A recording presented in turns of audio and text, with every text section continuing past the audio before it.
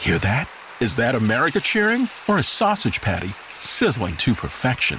It's time to cheer for Egg McMuffin and fresh cracked eggs at McDonald's. It's time to wake up to the aroma of freshly baked biscuits and treat yourself to a real honest-to-goodness morning meal. Breakfast, it's on at McDonald's. Now get any breakfast sandwich for just $2. Available only through the app.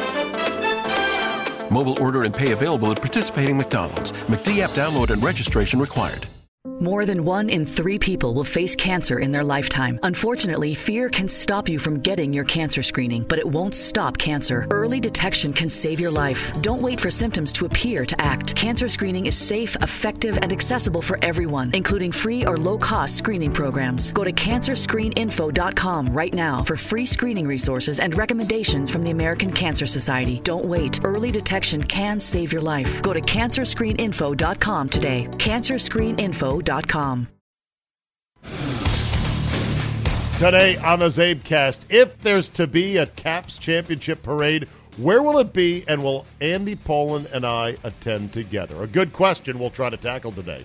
The NBA has become a three-point shooting contest, and at times a not particularly artful one. Is it wrong to point that out?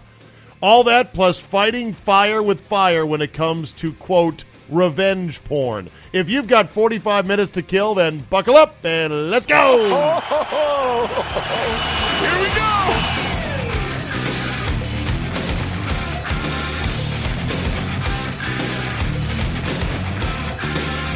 Friday, May 25th, 2018, and here we are on the doorstep of summertime. Memorial Day weekend 2018.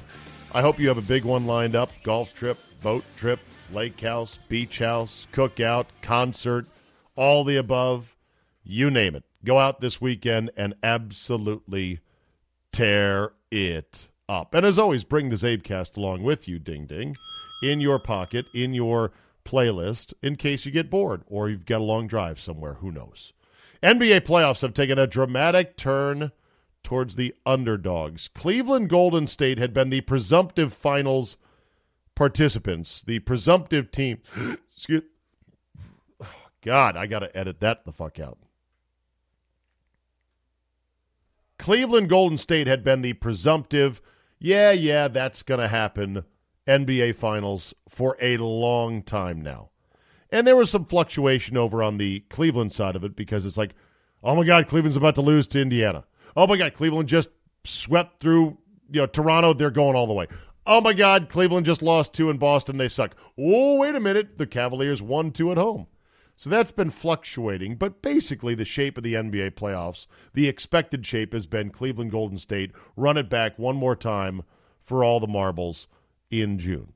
Well, now we've got both Houston and Boston up 3-2, including last night's stunning and weird result in Houston, in which you've got pretty much James Harden shooting up a metric ton of bricks, and the Rockets still win. 98-94 was your final last night over the Golden State Warriors. 3-2 Rockets lead, going back to the Bay Area to try to close it out. And try to close it out maybe without Chris Paul, maybe with a limited Chris Paul. We shall see on that.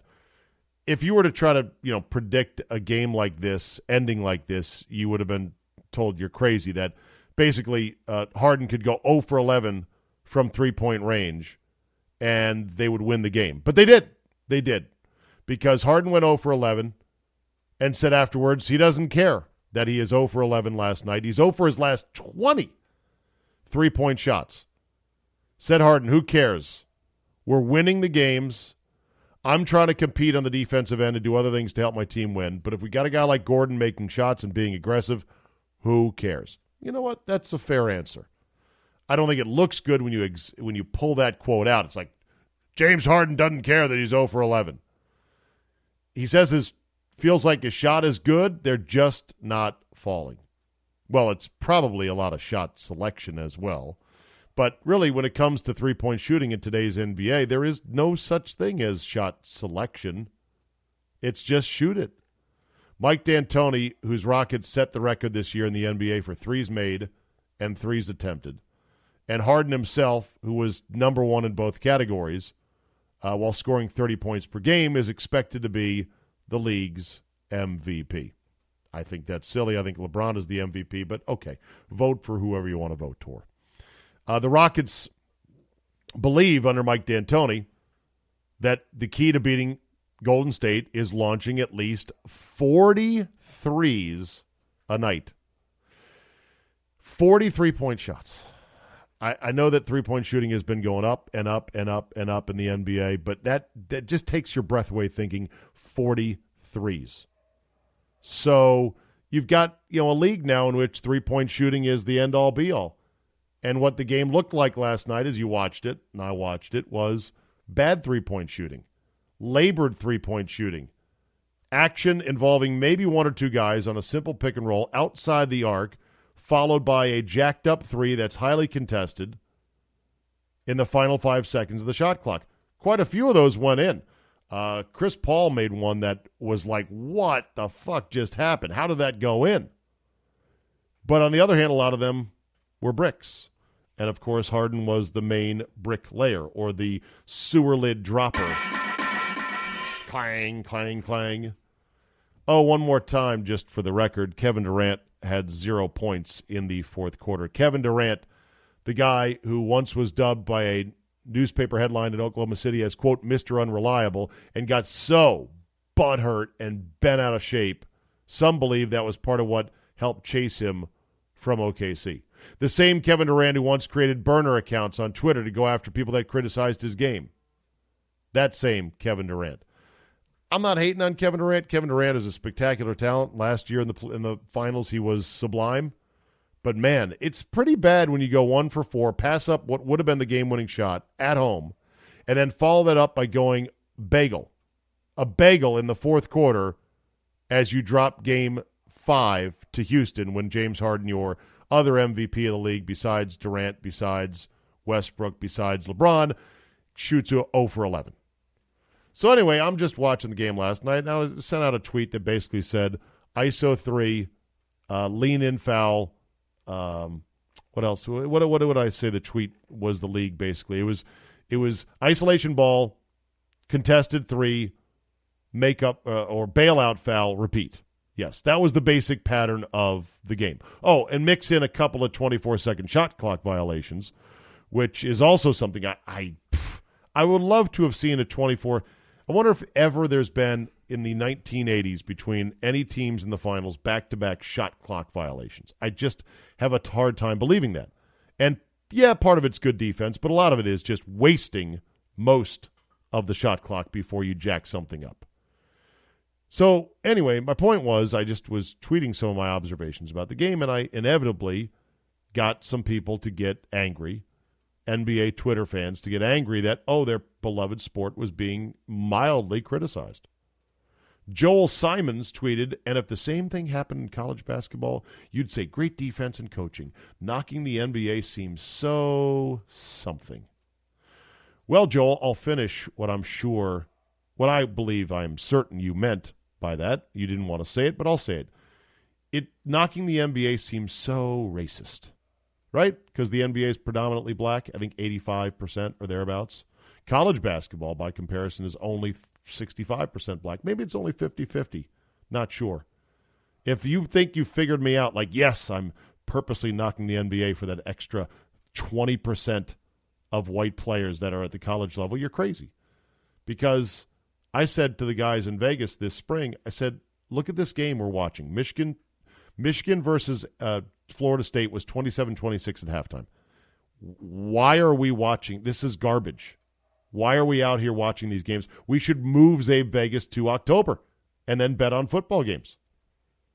And I have loved college basketball over the years.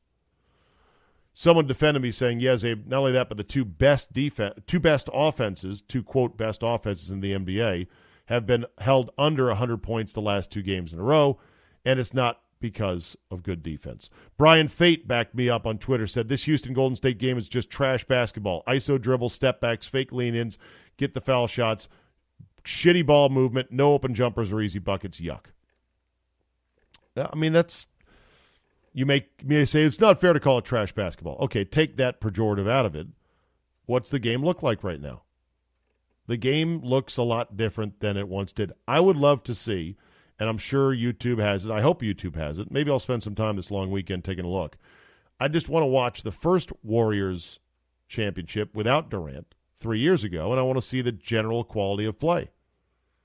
My guess is, and you can either back me up or refute me or send me multimedia supporting evidence via links and GIFs and videos or whatever, my recollection is the Warriors played a beautiful, flowing, full team effort style of basketball that could get shots, good shots, easy shots, layups, and dunks under pressure with a multitude of players when the games were on the line 3 years ago. Apparently that is absolutely not the case now.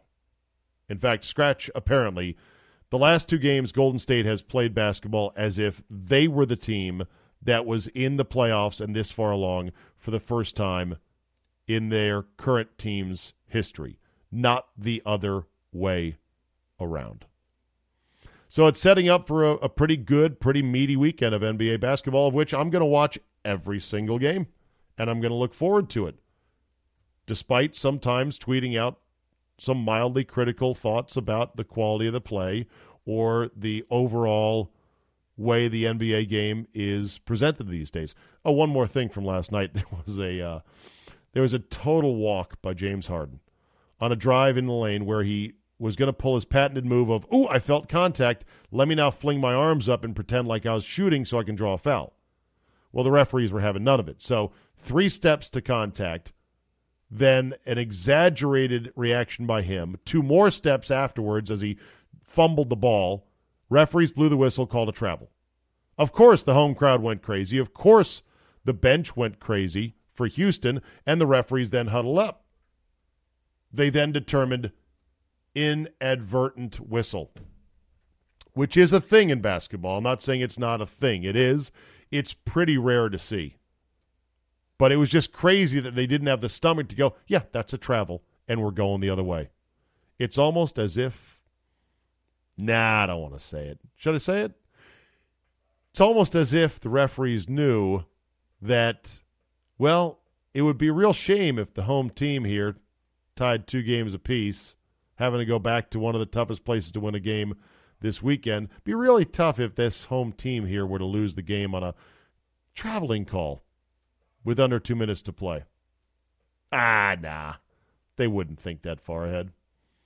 So when I talked to Bob and Brian this morning about what it must have been like for the first guy in Dr. Naismith's basketball world with the peach buckets nailed to the wall of the YMCA in Springfield, Massachusetts, the first guy to take a really long shot, well before there was any three-point line, but a long shot that is counter to the notion of, hey, work it around, pass it, set screen so you get a good close shot to the peach basket, because the close shots are the better shots. I said, what would have been like when the first guy shot from way, way, way far away? How would that have looked? How would that have felt? What would that have seemed like? Well, somebody sent me the perfect clip. It's from Semi-Pro, in which Jackie Moon has a dream about his black mother. Yes, that was in the movie. Dream about his black mother in heaven passing down to him a gift called the alley-oop. I had a dream. I had a dream I was in heaven. And my mother spoke to me. She was wearing this flowing white gown, and she showed me a brand new way to score a basket. She called it the alley-oop. She spoke to me and she said, with this gift, you will win 4th place.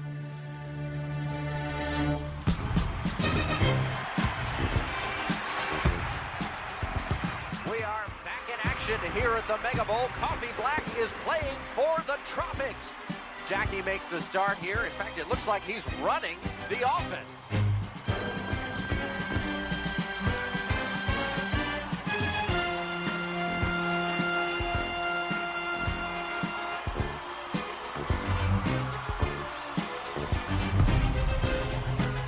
Sending Woody Harrelson and Coffee Black, I forget the actor's name, into motion for an alley-oop. And then in super slow-mo, he launches the alley part of the oop. The ball's in the air.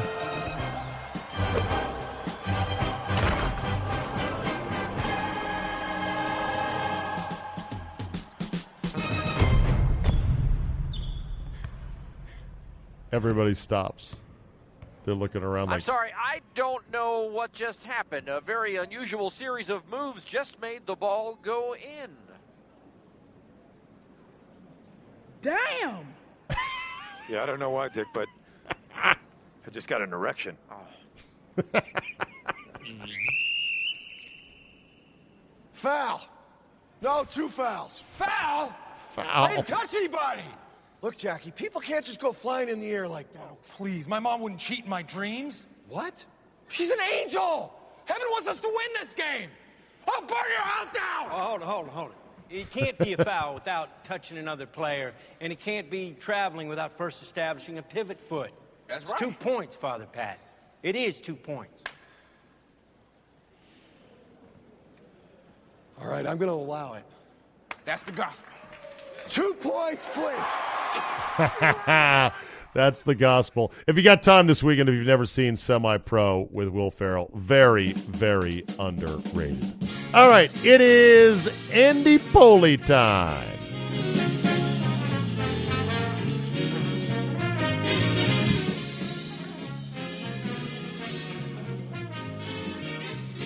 Hello. Hello, how's it sound? Yeah, that's fine. That's fine. Andy Poland joining us now, scouting locations in downtown D.C. for the upcoming Capitals Parade. How great would that be? Seriously, though, Andy, I started to think, where would a Caps Parade be? I would think down Constitution Avenue. That's what I would think, too, but would you be afraid that we wouldn't get a big enough crowd for that? Oh, no. You think we would? Yeah. Oh, look, have you been I haven't seen much of the coverage, but I've been reading about how on the steps of the museum outside the Capital One Arena, got to get used to saying that, just a sea of red for a road game. You know, the people are watching. People are inside the Capital One Arena watching the game. We had 10,000 or so, I believe, inside for Game 7, and a bunch congregated outside afterwards. But that, the steps of the art building is a lot smaller than a 2-mile stretch of Constitution Avenue. That's true. Yeah, but look, I mean, I've been reading, and you have too, these tweets from friends of ours like Chick Hernandez, who has kids in college, and said this is the first time in their lifetime that any local team has played for a championship. And there are just so many people younger than we are who have never experienced a championship like the Redskins gave us in the past, and I think they show up. Oh, yeah, for sure. Will you show up at a parade? I might do that, yeah. I'm not the biggest hockey fan, as you know. You said might. Yeah. Well, I reserve the right not to show. Well, I'm just saying. Don't you think if they have a parade, we're getting way ahead of ourselves, too. Oh, by the way. Yeah. But you have to start thinking this way. If there is a parade, then I think you and I have to go together. Oh, yeah, absolutely. Okay. We should set up our own little booth there so that people can, especially Caps fans, a kissing can throw booth? eggs and tomatoes at us. Hey, what? What? Why would we do that? No. I mean, look, who has faced more ire from Capitals fans than we have over the years? Oh, bullshit. Everybody's faced ire from the Capitals jihadis over the year. You don't talk enough hockey. They've said that about every show. You and I, Andy, did a credible job of talking the proper amount of hockey when it mattered. Yeah. We did. But it was never enough. It was never enough. Never enough. And then when you do start talking more hockey, the same jihadis get mad because you don't know what you're talking about, right? Right. They're like, talk more hockey. Okay, now learn more about hockey because you're an idiot. And then at that point, you're like, hey, relax, everybody. So, the amount of hockey chatter that has been heard on both stations in the last few weeks, there's a lot of stuff that goes over my head, to be honest with you. Sure. You can break down a particular play in football. Baseball, you can break down, any out or any strikeout or any big play, but it's difficult to do in hockey. And you remember certain things, and certainly the Ovechkin goal to start Game 7 was incredible. I mean, to think that we sat down thinking, okay, we're going to have to grind this out. This is going to be a long, long night. And then, boom, a minute into the game, they score. Go, whoa, look at that. Yeah. Well, our boss, Christopher Johnson, a.k.a. CJ, sent a text saying, just so I make sure you guys know, all caps tomorrow. Yeah. Meaning all – and I'm thinking, really, like every single segment of all 3 hours is Capitals related? Because on the one hand, of course we're going to talk about and revel in the victory, but how do you space that out as a show? Hey, wasn't that great? And, hey, boy, that was awesome, wasn't it? And, hey, we're going to really win the cup now. All right, okay, let's take calls. Yeah. Like you have to kind of – I spent the top I spent the top half hour of every hour solidly Capitals, but I had to mix in a few other things because I want my sports diet at least to be a little varied. Yeah, same here. But, what the program directors will tell you is people listen for a total of like 11 minutes. And so the guy that heard the last quarter hour of your show and didn't hear you talking about the Capitals, I turned it on. He wasn't talking about that. Right. Well, and if that's the answer, I'd say, well, let's do one great hour of all Capitals 5 different ways and then rerun it at the 5 o'clock and the 6 o'clock, and we'll be covered. There was a show that used to do that. Sookie. Yes. So, do you think we've got a good chance to win the finals? With your vast hockey knowledge, Andy, do you think we got a good shot at beating Vegas? Okay, now let me not throw a turd in the punch bowl here. Okay. But let's think about this. If the Capitals are playing for the Stanley Cup and they lose to the first expansion team ever to make it to the finals. Now, I know people will say, hockey expanded 1967 and they put all the expansion teams in one division. So St. Louis Blues made the finals 3 straight years. I'm not talking about that. I'm talking about in the modern era of expansion. I mean, how do you swallow that pill? Do you say, well, the league made it unfair, and now all these people now who know hockey say, oh yeah, we knew back in September that the league weighted the scales for Vegas and made them a team that was going to be unbeatable. Crap. No, that's not true. This team is still an expansion team. They were listed at 500-1 at the beginning of the season to win the Stanley Cup, but only briefly. But if that team beats the Capitals. I know. How do we look back on this? Well, it would be the most Capitals thing ever, wouldn't it? to be that team that loses to an expansion team. I feel very good about this series. I feel like just from a broad picture perspective, not even getting into the line combinations or the defense pairings of the Golden Knights, but just from a broad perspective, I see this Golden Knights team as one of those teams that finally turns into a pumpkin after being unbelievable for the first 3 rounds of the playoffs. I see that sort of template right in front of my face. But go ahead. I'm not a hockey expert, but I did notice that the goalie is a guy named Marc-Andre Fleury. He was I know.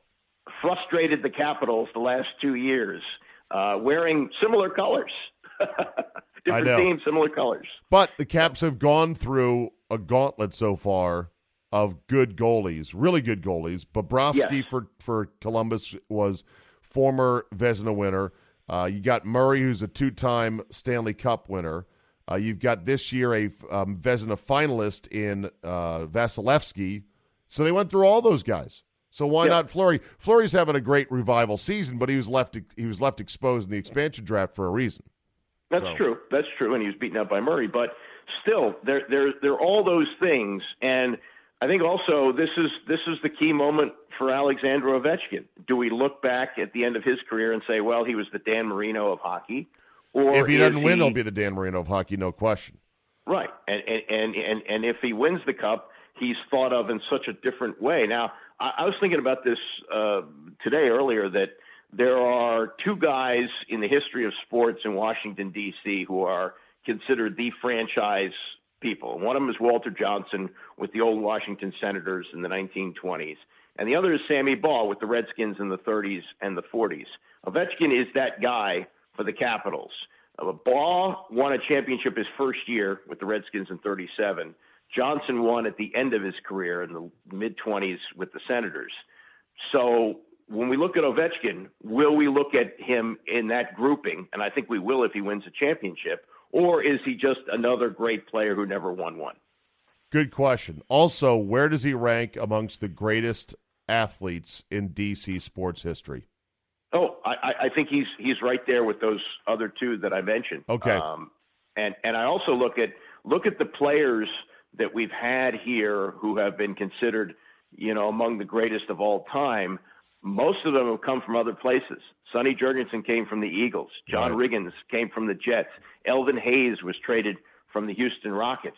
I mean, we have not had a homegrown guy like this probably since going back to Baugh and Walter Johnson. I was just going back thinking about Hall of Famers that we have had here in Washington. And basically, in the NFL, you can be a Hall of Famer and still be relatively anonymous, as in not the figure of your sport, not the featured guy in your sport. Russ Grimm, Darryl Green, great players, Hall of Famers.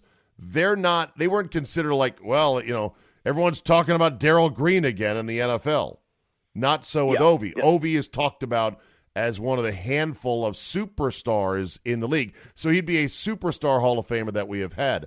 Prior to that, who? Wes Unseld, Elvin Hayes? Are both those guys in the Hall of Fame? Yeah, they are in the Hall of Fame, but also remember this, Wes Unseld played 5 years in Baltimore before he came here. So same franchise, though.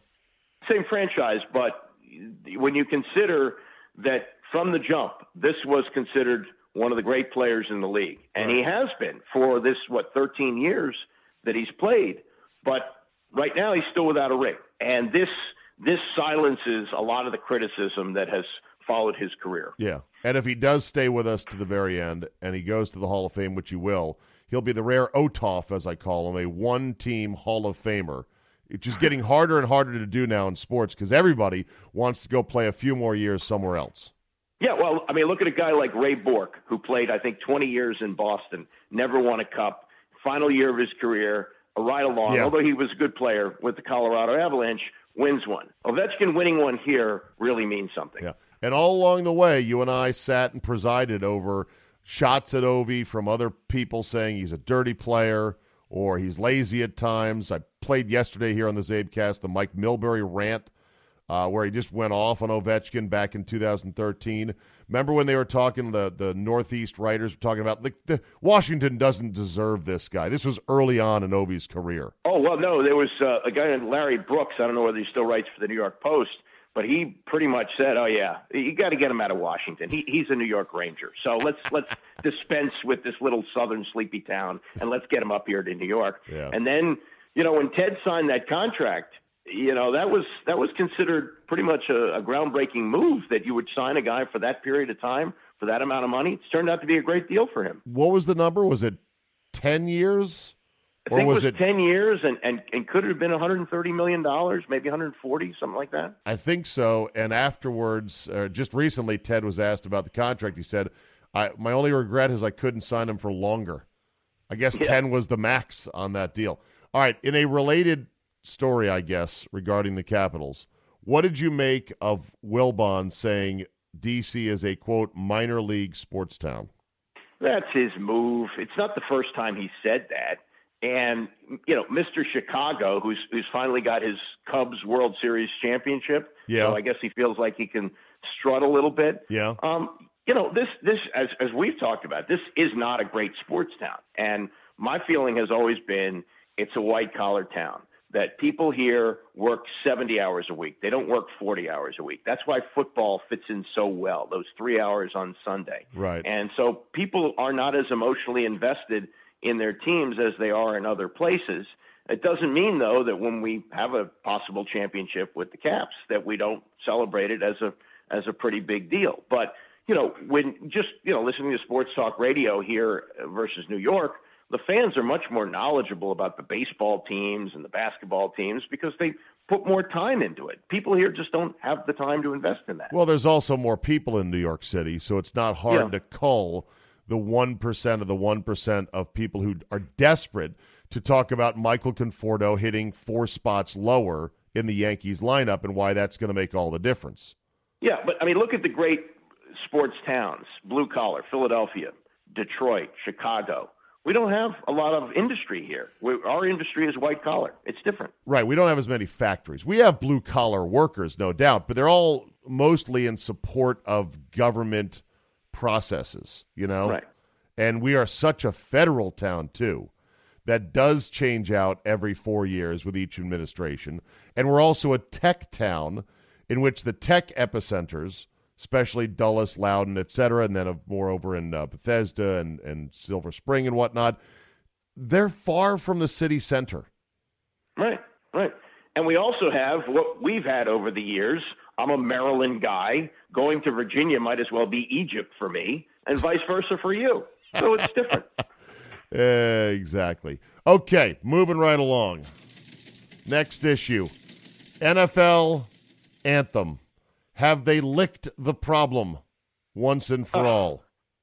This is such Goodell. When it's happening, when Colin Kaepernick is kneeling, Goodell makes a statement like, we kind of like the individuality of our players. And now it's to the point where they realize, it's hurting ratings, it's hurting image, so we're going to do this.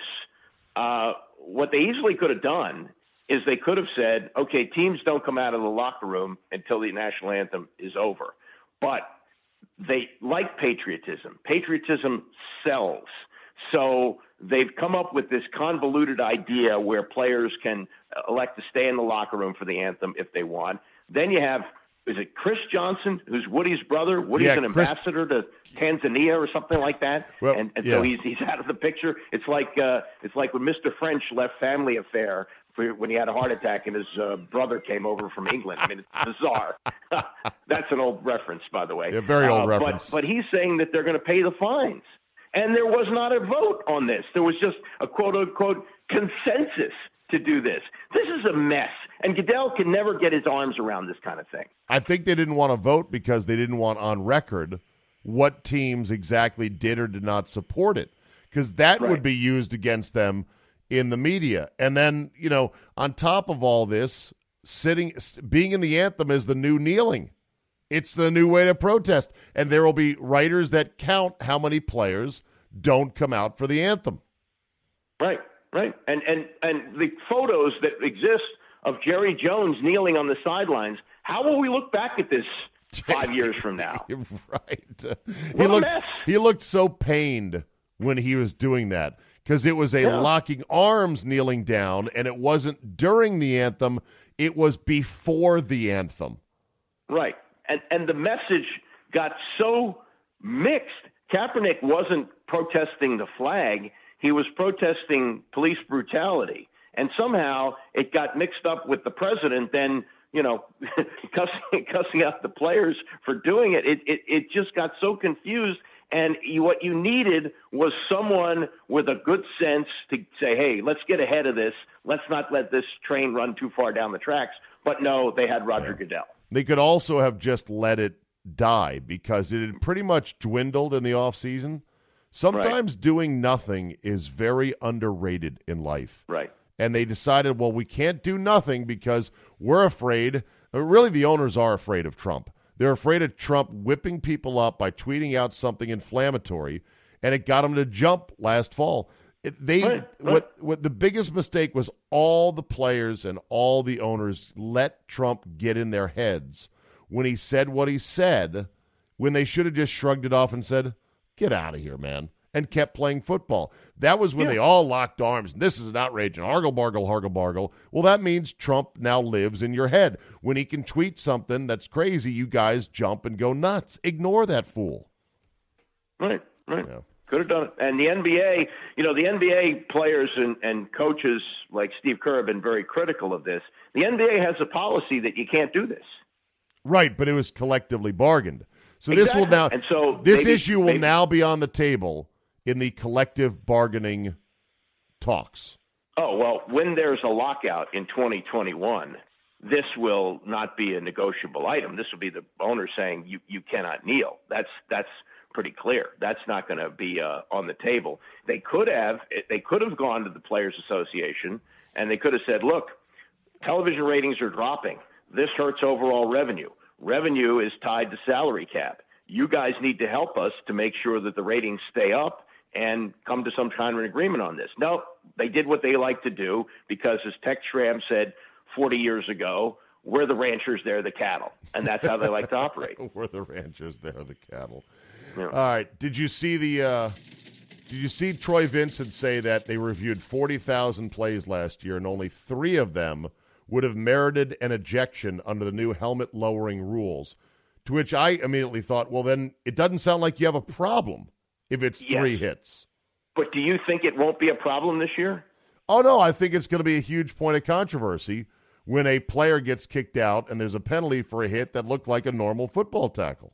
Right, and it's going to be another delay as they try to determine exactly the position of the head. And more Zapruder film. Oh, his head was tilted at a 45-degree angle, not a 50-degree angle, therefore he shouldn't be ejected. This is going to be just another mess that's going to muck up the games. Yes, I still defend instant replay, but this is going to be another thing that's going to make it more untenable. Right. Do you like NFL OTAs? Because this week now you got teams reporting, and so reporters get to stick microphones in players' faces and ask them questions about stuff.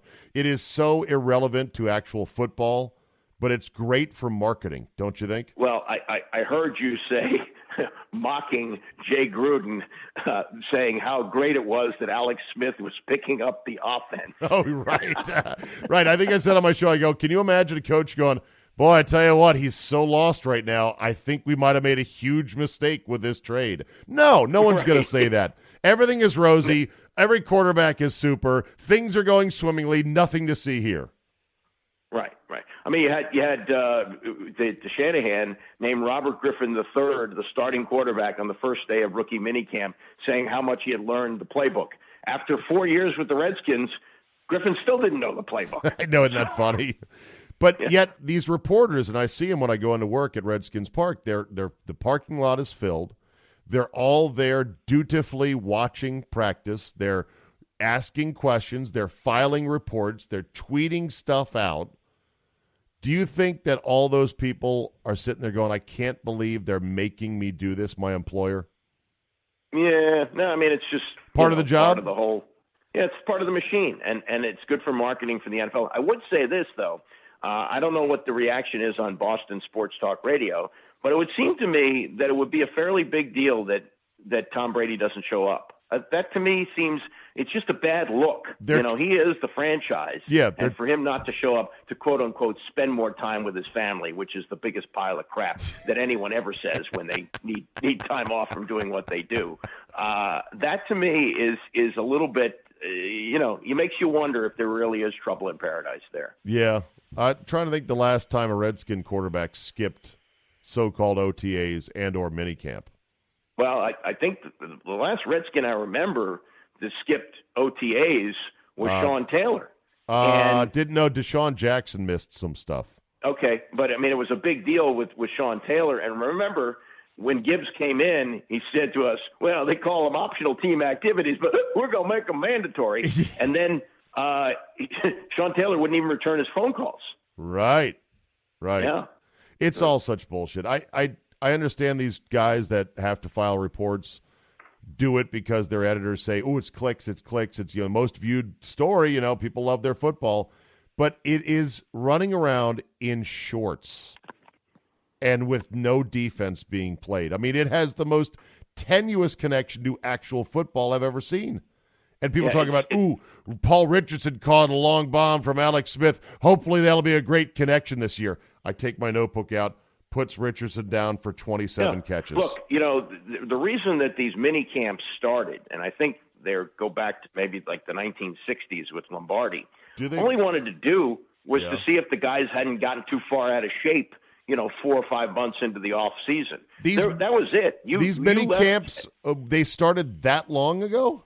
Yeah, I think they did, and I believe Lombardi was among the first to do it, and that was the real purpose of it. Because what would happen is, when the season would end in December, players would go, and most of the time in those days they had to have off-season jobs to support themselves. They'd go to their off-season jobs, and then maybe June or so they'd start getting in shape. And training camp opened like early July, like it wasn't long after the 4th of July. You had 2 grueling months.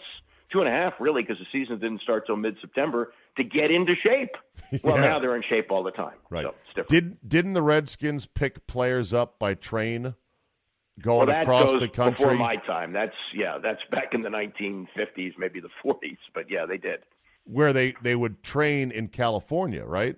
Yeah, and they would play. Sometimes they would play exhibitions along the way to drum up some interest. You know, the league really didn't establish itself as well. It wasn't a kingpin until the 70s, but the 50s really vaulted into major sports status. The 58 championship game is given a lot of credit for, taking us into the modern era of football. Yeah. All right, one more sports thing before I got two non-sports questions, and then we're done for the day. NBA playoffs, how much have you been watching? Watching some. I mean, these 9 o'clock starts are killers. They're bad. I wind up catching up on the highlights in the morning. It's amazing to me that Chris Paul and Harden could shoot, I think it was like 11 for 40. Yeah, they were terrible. And they won. Yeah. They won in part because Kevin Durant didn't make a shot in the fourth quarter last night. Yeah. Kevin frickin' Durant, Mr. MVP, the guy that got all butthurt when the Oklahoma City paper said Mr. Unreliable, the guy that creates burner accounts on Twitter when people criticize his game. He was 1 for 4 in Game 4 and then didn't hit a field goal in Game 5 in the fourth quarter. Oh, yeah. and passed up what could have been the game-winning shot in Game 4. He was supposed to make them unbeatable, and, they did. They won the championship last year. But, sometimes too much talent is not a good thing, and they may have that. The style of play, too, in the NBA now, I know this is going to be old man in lawn chair shakes fist, but it is, I don't know how it got this one-dimensional. It literally is isolation, contested three, bailout foul, repeat. That's pretty much what it is. The guy will fling himself at the rim and throw his arms up in the air if he doesn't get fouled. Right. Or he'll try to drive to the basket and there's a kick out for a three. That's the offense. That's it. I don't know when it got this way, and I don't know if there's any way back from it, but I hope so because it's really devolving into a hard watch. Yeah, well, I think they got to change the rules. And what would they change the rules? There are old-timers like Bob Ryan who will tell you that the three-point shot has hurt offense in the NBA, that there are no plays being run because there's no reason to try to get close to the basket, which was the original intent when they hung the peach baskets. So the game is all about, finding the guy for the open three. And the three-point shot, while it's added some excitement to the game, the analytics tell you it's better to take a three-point shot than a two-point shot. So so what? Eliminate three-point shot or make it longer? Even longer. Well, make either one, but right now that's the game. It's throw yourself at the rim and bitch because you didn't get fouled, right, or shoot a three. That's the game. That's it. Well, and then don't forget, pump fake a three, get the defender to jump, and then you jump into him. I saw that 5 times last night in the second half alone. 5 times. Yeah, well, it's a good play. It works. Yeah, I guess it does. All right, 2 quick non-NFL or non-sports stories. Did you see Morgan Freeman has gone down? 8 women coming forward to accuse him of sexual harassment. The gentle, beloved icons just keep falling, Andy. What the hell? It is amazing in the past year what has happened. Now, I've read where Bill O'Reilly is looking to make a comeback and maybe sign to a major network to do something. So, the question is, how long is the rehabilitation for people like this? And what kind of culture has existed for so long that has made this acceptable for a guy who got his start on Sesame Street? That's right. Morgan Freeman was on Sesame Street. I forgot that. Well, let's also keep an open mind. I'm also, you know me, Andy, skeptical of quite a lot of these claims. I don't think that I'm not naive enough to think, Morgan Freeman was a saint. He never touched anybody. But I also think there is some extreme opportunism out there, especially now that there is this feeding frenzy. No? Yeah. So. Yeah, I mean, I don't know what went on. I do know that I have been in newsroom situations where it's somewhat uncomfortable watching the interaction between a male employee and a female employee. Right. So I don't know, and then you take that to the network level where you have, big stars like Matt Lauer and Bill O'Reilly, where they feel like they're entitled to that kind of thing. So, it's hard for me to say, but it does seem that, like dominoes, they're going down one by one. Yeah. It's crazy. And the last one is this. Did you see the story of the 30-year-old who was taken to court by his parents to get the fuck out of their house? Yes, I did see that. Michael Rotundo, he lost his case in upstate New York court, and he gave an interview afterwards. He had long hair, a mangy beard. He looked like a complete loser. If you were to say what loser would actually take his parents to court to be able to stay in their house when they want him gone, he would be the very picture of that guy. Yes. Well, I won't name a name, but there's someone who, at least for the moment, is working at your radio station. Yeah. Who has grown kids living at home, and I spent part of a Christmas party listening to him bemoan the fact that the guy would not move out. What? What? Wow. Wow, I'm going to have to get that. His name rhymes with ripcord, but, that kind of thing can go on in different places. Well, I thought you were going to mention me because technically you plucked me when I first started working for the team and for 570. Or no, 9. Wait, it was 570. It was 570 back in 1994. You plucked me off my parents' couch. Well, briefly. Look, I had a period of time where I moved back home in between radio jobs, so I can't be critical of that. But this was a situation of the person who still works at your station, I believe, who had kids in their 30s, maybe 40s, living at home.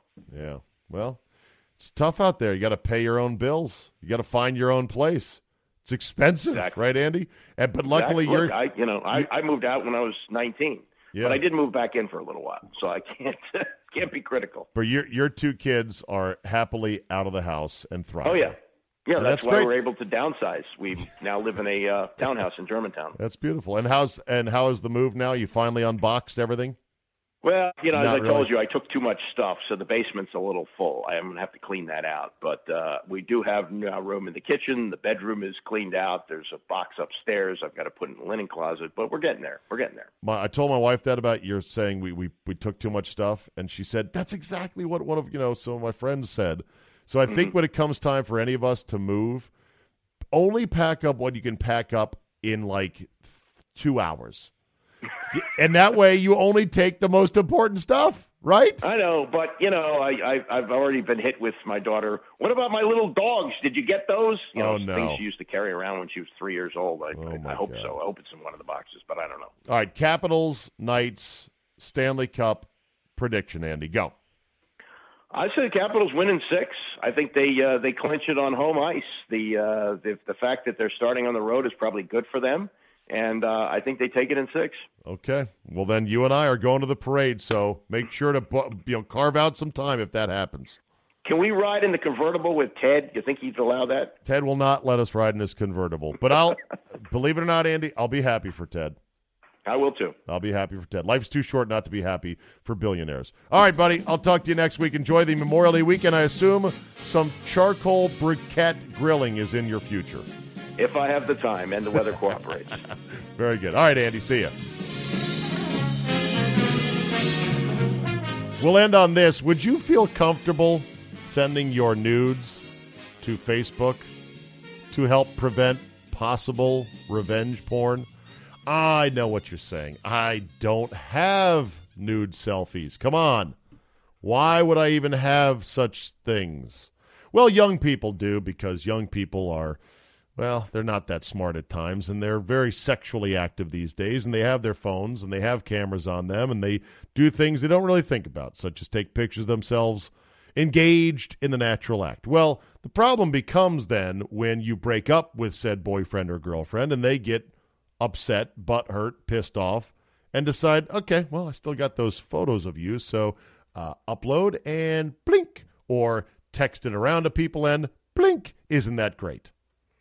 Well, Facebook says, don't worry, we've got a plan. Revenge porn, which is I don't know if it's a growing problem or a serious problem. It's a problem if you have nudes you don't want out there put up by your ex-lover. Their solution is we have software that can identify the image that you don't want on the internet within pretty much seconds of it being uploaded to any number of affiliated and unaffiliated social media sites. Probably not every website in the world, but just about all the ones you're going to want that picture of you with your legs akimbo not on. So what they say is they are developing a program in which that you, if you were worried about this, would send your nudes proactively before they get on the internet to a secure, they promise it's secure, a secure, trusted, one-time upload site controlled by Facebook that would then scan those pictures into its no-fly database on the web, and then therefore the algorithms would spot that picture, say a year down the road when you break up with your girlfriend or boyfriend, and the photo appears on some website as revenge porn. It would be automatically and quickly bloop, deleted. Well, do you trust Facebook with those? Can you imagine the news story? There's been a hack of the Facebook voluntary naked selfie database. You could also create a hell of a website if you were to grab all of those naked selfies, personal nudes, etc., etc. Of course, you don't have permission then to make a website out of that. I'm just saying it would be an incredible clearinghouse of such photos. Here's another idea. Teach your kids, and maybe if you're an adult too who sometimes gets crazy, to put the phone down. It just is no good to be taking pictures of that stuff. All right, that will be a wrap for today. Yes, indeed, summertime. Remember this Memorial Day weekend, everyone who made the ultimate sacrifice for this beautiful, incredible country of ours, diverse, far-flung, hard-working, hard-playing, and inclusive and tolerant country. Not perfect by any measure, but striving always to be a little bit more perfect every day. Good old America. Watch a great war movie. Do something nice for a veteran. Enjoy the spring weather. And just remember, bad things are always preceded by the phrase, "Oh yeah? Hold my beer." Thanks for listening. Summer is officially open, and we will see you next time.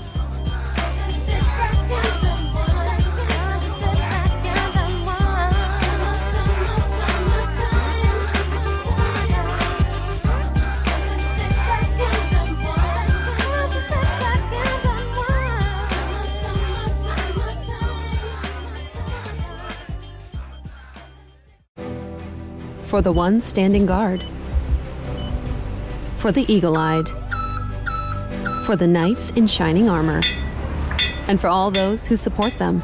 We are Grainger, your experienced safety partner, offering supplies and solutions for every industry, committed to helping keep your facilities safe and your people safer. Call, click Grainger.com/safety, or just stop by. Grainger, for the ones who get it done. Hear that? Is that America cheering or a sausage patty sizzling to perfection? It's time to cheer for Egg McMuffin and fresh cracked eggs at McDonald's. It's time to wake up to the aroma of freshly baked biscuits and treat yourself to a real honest-to-goodness morning meal. Breakfast, it's on at McDonald's. Now get any breakfast sandwich for just $2. Available only through the app. Mobile order and pay available at participating McDonald's. McD app download and registration required.